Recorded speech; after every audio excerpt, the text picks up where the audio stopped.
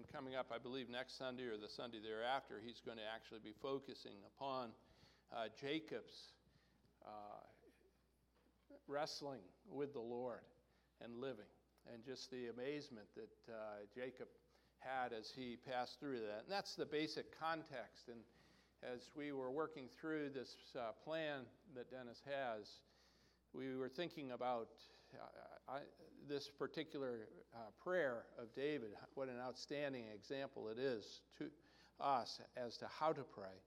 And particularly it has to do with sustaining the gratitude that we ought to have to the Lord in all our days and ways. So let's read together the whole of the chapter, 2 Samuel 7. Now, when the king lived in his house, and the Lord had given him rest from all his surrounding enemies, the king said to Nathan the prophet, "See now, I dwell in a house of cedar, but the ark of God dwells in a tent." And Nathan said to the king, "Go do all that is in your heart, for the Lord is with you." But that same night, the word of the Lord came to Nathan. "Go and tell my servant David, thus says the Lord, would you build me a house to dwell in? I have not lived in a house since the day I brought up the people of Israel from Egypt to this day. I've been moving about in a tent for my dwelling. In all places where I've moved with all the people of Israel, did I speak a word with any of the judges of Israel, whom I commanded to shepherd my people Israel, saying, why have you not built me a house of cedar? Now therefore, thus you shall say to my servant David, thus says the Lord of hosts, I took you from the pasture, from following the sheep, that you should be a prince over my people Israel. And I have been with you wherever you went, and have cut off all your enemies from before you. And I will make for you a great name, like the name of the great ones of the earth. And I will appoint a place for my people Israel, and will plant them so that they may dwell in their own place, and be disturbed no more.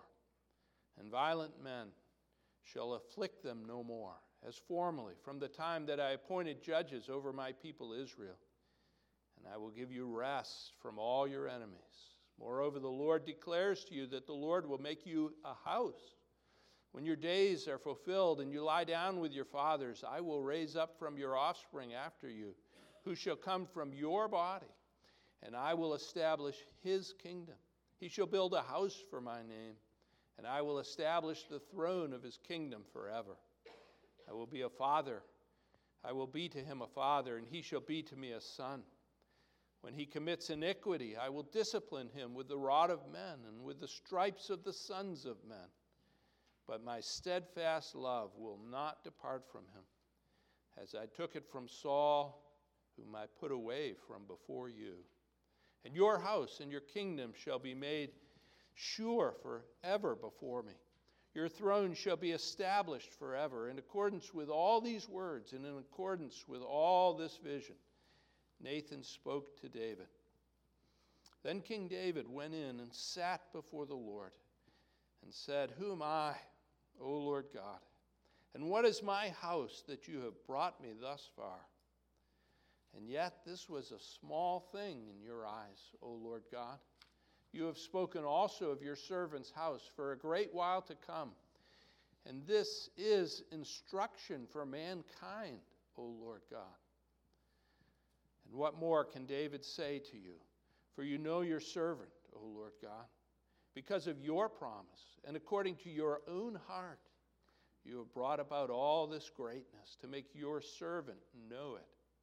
Therefore you are great, O Lord God. There is none like you. There is no God besides you, according to all that we have heard with our ears.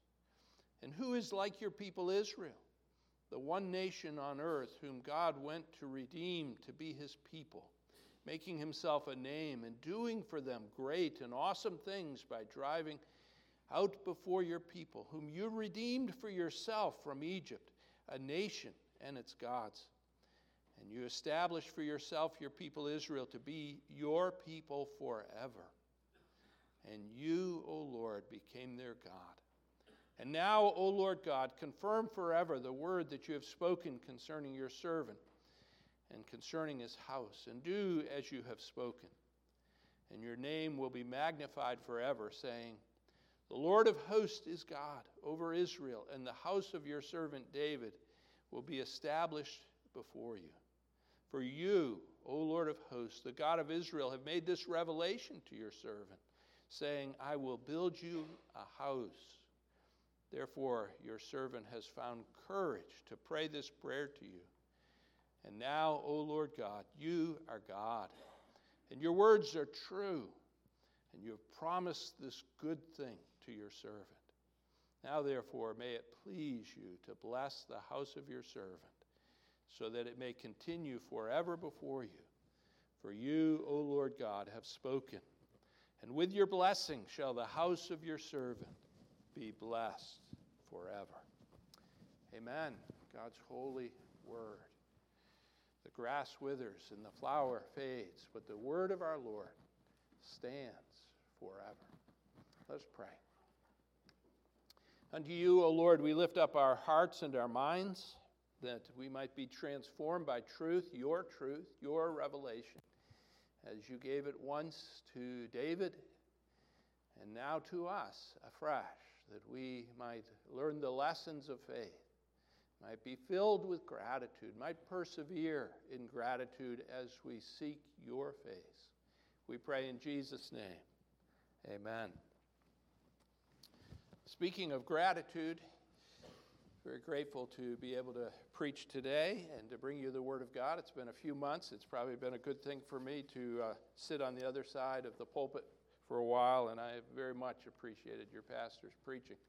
Sought to learn from him, although you'll find that may not be too deep yet, but I am learning in terms of methodology and the way that he seeks your spiritual good. Very grateful for your pastor. Grateful for our congregation here, our congregation there in the overflow, mindful of our nursery workers who are caring for our infants. Thankful for them as well. And learned this morning that Song Hee is listening, I believe in Korea, but maybe in Indonesia. It's John Abbott's friend, and she's watching on the YouTube broadcast, along, we hope, with a few other people this morning, and we're grateful for all of these as well. Grateful, as we're speaking of gratitude, that several people are here with us today that God has delivered. Debbie is with us this morning, and we're thankful for answered prayer there, continued progress. Grateful for my goddaughter, Virginia, that is here with us this morning. You're not going to find her upstairs. She's downstairs with your pastor, in case you're wondering. But very grateful for these healings, blessings, answers to prayer, and grateful for each and every one of you as well, that you've chosen to be a part of this time of worship. Now, as we look at our present text, it's a long text, and we're not going to be focusing upon all of it because of the time, though volumes have been written on it. As I said, it's one of the most important texts in all of Scripture. That's not just my opinion. Ralph Davis, in his commentary on 2 Samuel, makes that very point, that this is one of the most important texts. And theologically, it fits within the plan of redemption. And the average reader of the Scriptures, you and I, when we open our Bible, can readily see the eloquence, the majesty, the wonder of the promises here presented, and their relevance to us. Because what is here promised is that we would have a king who would rule in righteousness and justice, a descendant of King David. And we need that king today more than ever. We need the king that was promised to David. But we're coming at the text a little bit differently. Again, Ralph Davis was a mentor of mine and a teacher and a friend, and he opens this text up and says, we want to see what this text tells us about God. And indeed, that is always true, that we want to understand what the Scriptures reveal to us about God. But there's also a sense in which we can learn from the practice of David himself, in the way that he responds to the prophetic word of Nathan and grabs a hold of the Lord, prays courageously to the Lord. so that he might see, in fact, those promises fulfilled, prizing every word that the Lord has spoken. And so we want to learn in this series on prayer so that we might be instructed in solid, grateful, persevering prayer. Now, as you get to know me, you'll find out that I'm a do-it-yourself kind of guy. And I was fixing my cars long before YouTube came out. But I'm very grateful for YouTube. I can fix them faster. But one of the stories that Sherry and I share was going up into northern Wisconsin on our honeymoon, this quaint little lake and a distant cottage far away from civilization. And there my Volkswagen sprung an oil leak right there in the woods. And we thought, well, what are our options here? It was before cell phones. Got out my little handy set of tools and tore down that engine on my honeymoon. And put it back together again. And we made it out of the woods, so that was a blessing. In a sense, David's prayer could be viewed as a YouTube video. Here's how to seek the Lord with gratitude and how to persevere in gratitude. The first thing that we want to recognize that David picks up on so astutely and amazingly, he was a man after God's own heart. That's Samuel's own affirmation of David. He believes the Word of God and he hears the Word of God. And one of the keys to persevering with gratitude before the throne of grace is just that, listening carefully to the word of the Lord. And how do we see that in our text? Well, at the beginning of David's response to the prophet Nathan's words, he says, "Who am I, O Lord God? And what is my house?" That's verse 18. "That you have brought me thus far." Meekness. Now you would make that connection with gratitude. Gratitude affirms the fact that we have received, and we say thank you. Maybe it's a kind deed. Maybe it's a gift that somebody bestows upon you. And with gratitude, you say thank you very much. Your kindness means a great deal to me.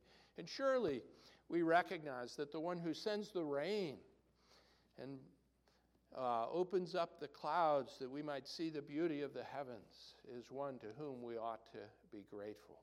We ought to express our thanks and our gratitude.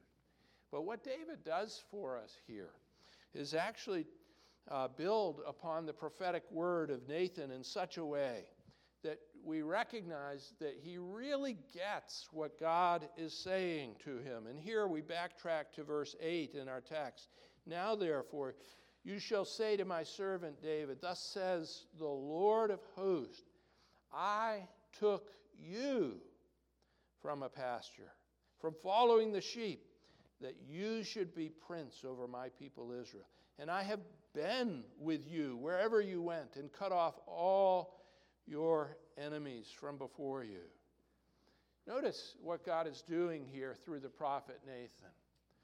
And it's not hard to see. You saw it when we read it the first time. David wants to build a house for the Lord, and the Lord responds, "No, David, I will build your house. You will not build my house. I will build your house." And you know the story of David. David was a mighty warrior, taken from being a shepherd before the eyes of thousands of mighty men of Israel.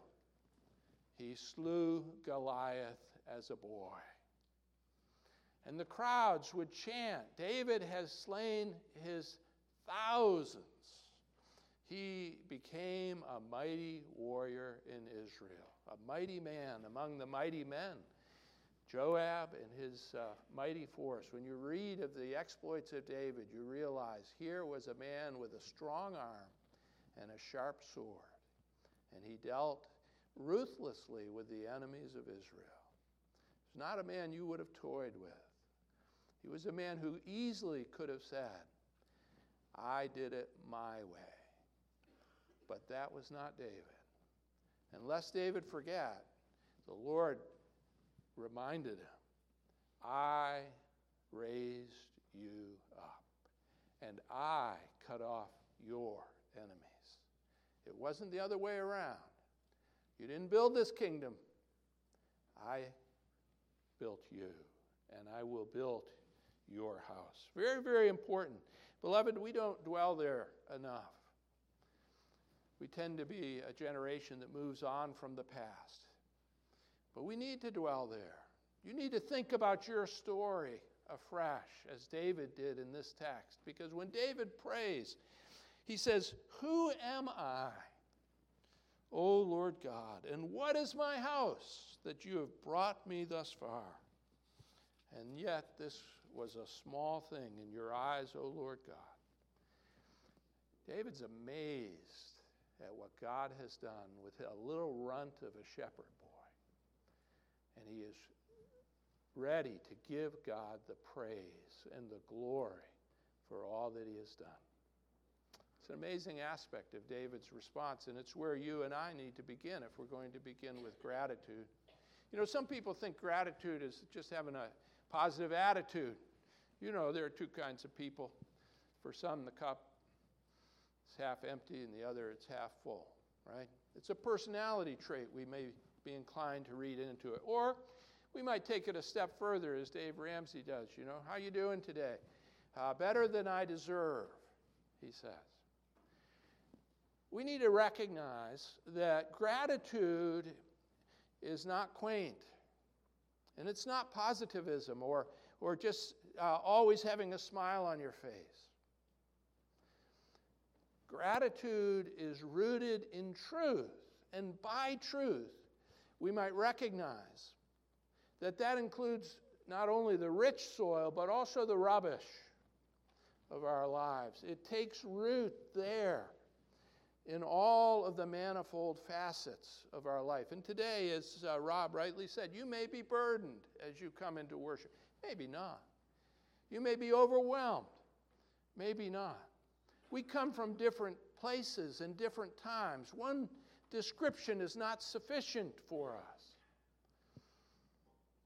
But this truth prevails, that whether times are tough or whether they are bright, gratitude is the fruit of knowing truth, and that God himself is the one who is at work and who raises us up for his purposes.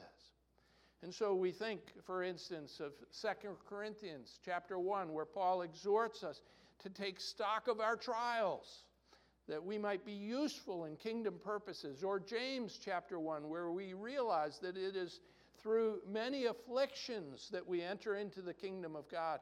And we ought to be grateful for the fact that these bring about a perseverance in our life.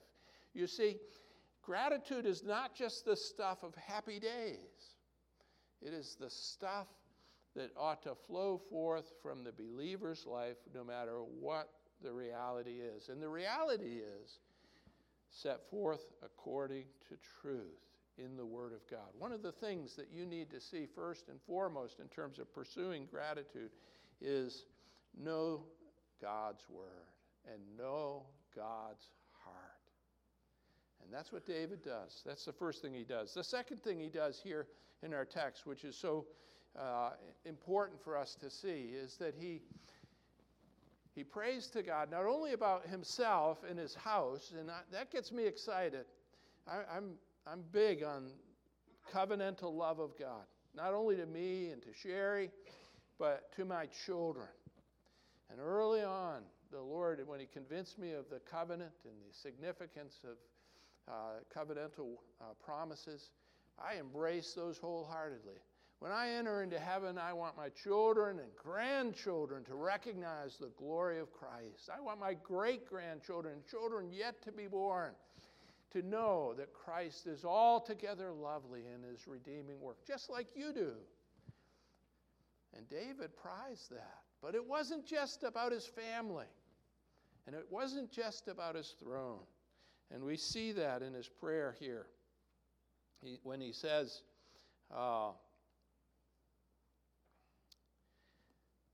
here in, let's see, let me get the exact verse. Who is like your people? Verse 23. And who is like your people Israel, the one nation on earth, whom God went to redeem to be his people, making himself a name and doing for them great and awesome things by driving out before your people, whom you redeemed for yourself from Egypt, a nation and its gods. One of the important aspects of gratitude is linkage. You will not sustain a grateful life apart from the linkage that you share with God's people and God's family.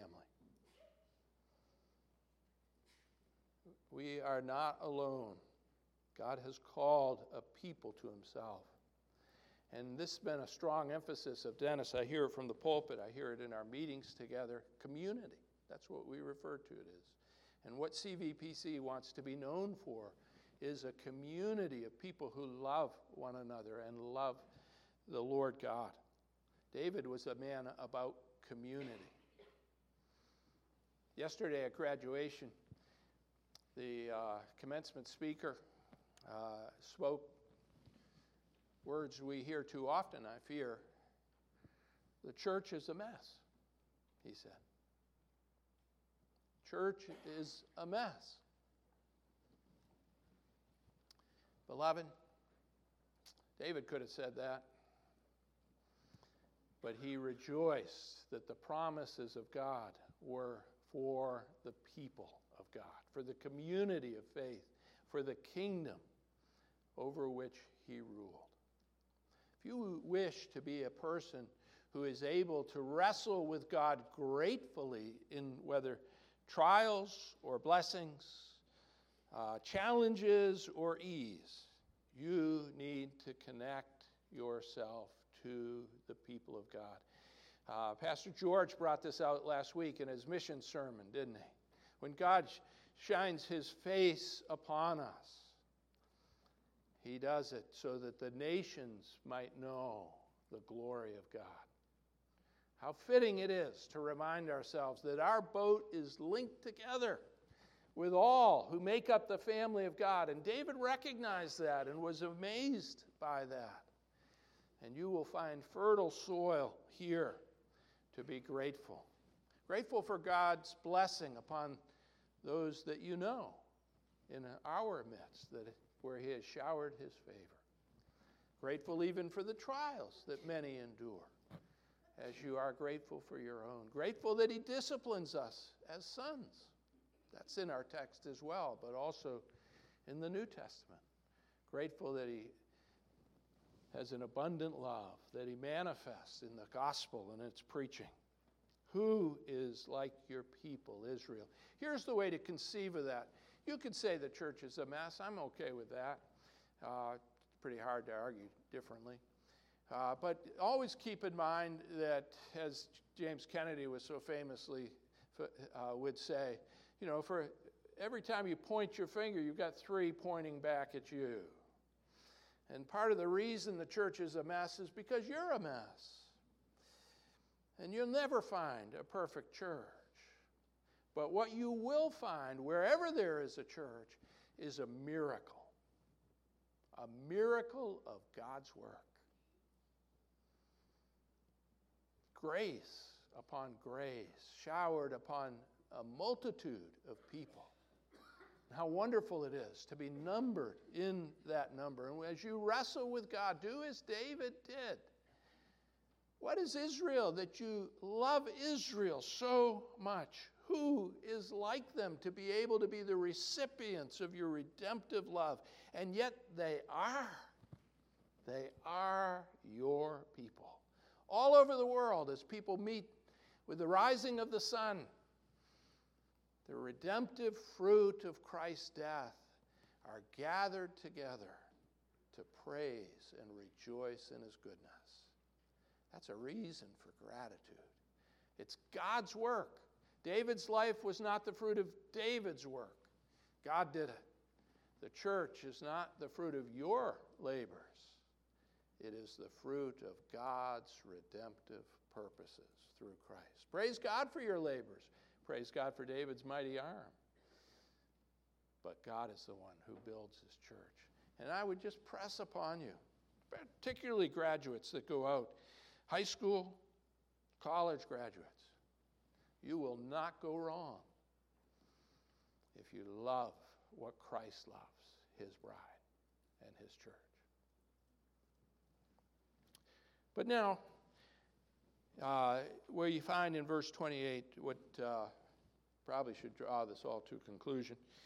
And now, O Lord God, you are God, and your words are true, and you have promised this good thing to your servant. Now, therefore, may it please you to bless the house of your servant, so that it may continue forever before you. For you, O Lord God, have spoken, and with your blessing shall the house of your servant be blessed forever. You are God. The way to preserve gratitude as you wrestle with God is to keep that focus ever before you. You are God. You and I don't have an ounce of merit to present ourselves before the throne. Our righteousness, as Isaiah said, are but filthy rags. But you are God. And you have promised. You have promised. And what David does here in this text is to pray the promises of God. Now, so often our prayer life is reduced to the list that we get. Maybe you get, I hope, the list that we send out with our email here at CVPC. And you probably add to that a list of other names and other needs for healing, for light when the world seems dark, for happiness when people are sad, for deliverance from enemies and financial woes, and the other kinds of things that we recognize are part of the frailty of our life under the sun. And those things are all important, and it's a joy to intercede before the King of Kings for those temporal needs that we face. And yet, what David does in this particular psalm is to teach us, and notice he did say in verse 19, this is instruction for mankind, O Lord God. He intended this to be a guide to others and to us. What David does is show us that we ought to be men and women who pray the word of God and the promises of God. God has promised. Now may it be so. May we see what your word holds out for us fulfilled. May we delight in you as the one who answers prayer. I'm always a bit troubled by the nomenclature of prayer and by the language we use. Sometimes we kind of get caught up in, well, you know, according to Facebook, I've got 250 people praying. Maybe 1,000 people praying. Maybe 20,000 people praying. And we begin to reason, I'm in a good place because I've got so many people praying. Praise God for those who pray. Don't take this wrong. But it's not the prayers. It is the one to whom they pray. It is the God in heaven who hears, who answers prayer. And it is he that we pray to and trust in and believe as we seek his face. And let's just keep that clear in our mind. Grateful, yes, for those who come alongside of us as a part of a community to pray with us according to our needs. But ever mindful that it is the God who hears who answers those prayers. He is the one to whom all praise belongs. Now, every text has a context, and this text has a context. And if you're familiar with the life of David, you know that 2 Samuel is the book of his reign, the book of his monarchy. And of course, you know there's a lot more about David than this chapter. This should be the pinnacle of David's story and David's life. But unfortunately, David's story is clouded, and you don't have to turn very far. Just chapter 11. David and Bathsheba. David knew how to be grateful, and he teaches us how to be grateful. But he fell himself from that same gratefulness before the throne of God. He fell. Now, in between these chapters are the great exploits of King David, his defeat of his enemies. They're amazing, absolutely amazing to read. But then you come to chapter 11, and all is well, and David's the victor. And God has blessed him, and he's excited about all that God has given. And he sends his mighty men out to war, and he stays home and sets the context for his adultery and his murder that would define all the rest of his years. The rebellion of Absalom, the rebellion of his children, fleeing, the difficult years of his life because he failed to persevere in gratitude. Now, what's that to say? If David did that, a man after God's own heart, what are your chances? This could be a sermon exhorting you to do differently than David.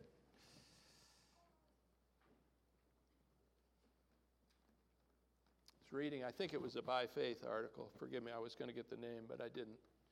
On prayer, cultivating a congregation of prayer. Something very much on Dennis's heart, my heart, and I think the heart of many of you, that we would be a congregation known for our prayer life together.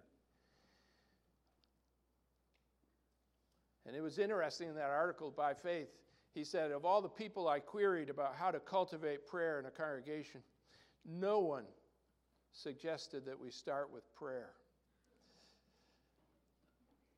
It was an interesting insight, wasn't it?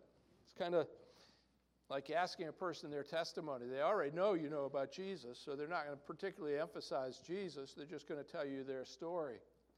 And here we are thinking about prayer, and how do we think about persevering and wrestling with God so that we might ever be a grateful people in both good and bad times? Well, we do it by seeking the Lord, praying, asking God to weave gratitude into all of our experience, and out of that gratitude to manifest joy. Because if you come away from David's example thinking, I can do that, then you miss the point. There is nothing in yourself that will enable you to hold on to that gratitude. Gratitude is kind of like a soap bubble. Think about it for a minute. It rises up, and it's beautiful in all of its colors that it manifests in the sunlight, and then it pops, and it's gone. How many times has your spouse said something very sweet to you, and you thank them for it, only to become cross a moment later because of the ongoing conversation, and the gratitude has evaporated? How many times have you praised your children and hoped they would learn through the good example that they themselves have set, only to turn around and correct them for their mistakes? How quickly we move on from gratitude. It's our natural fallen bent. I've already thanked the Lord for that. It was just a word or two. No, that will not do.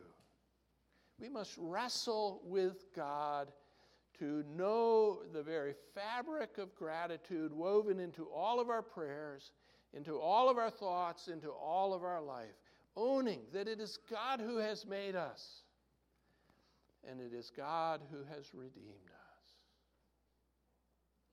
He deserves all the praise. And out of that garden bed, well-toiled, well-prepared, will flower the joy that gratitude brings. That's not a cup half full.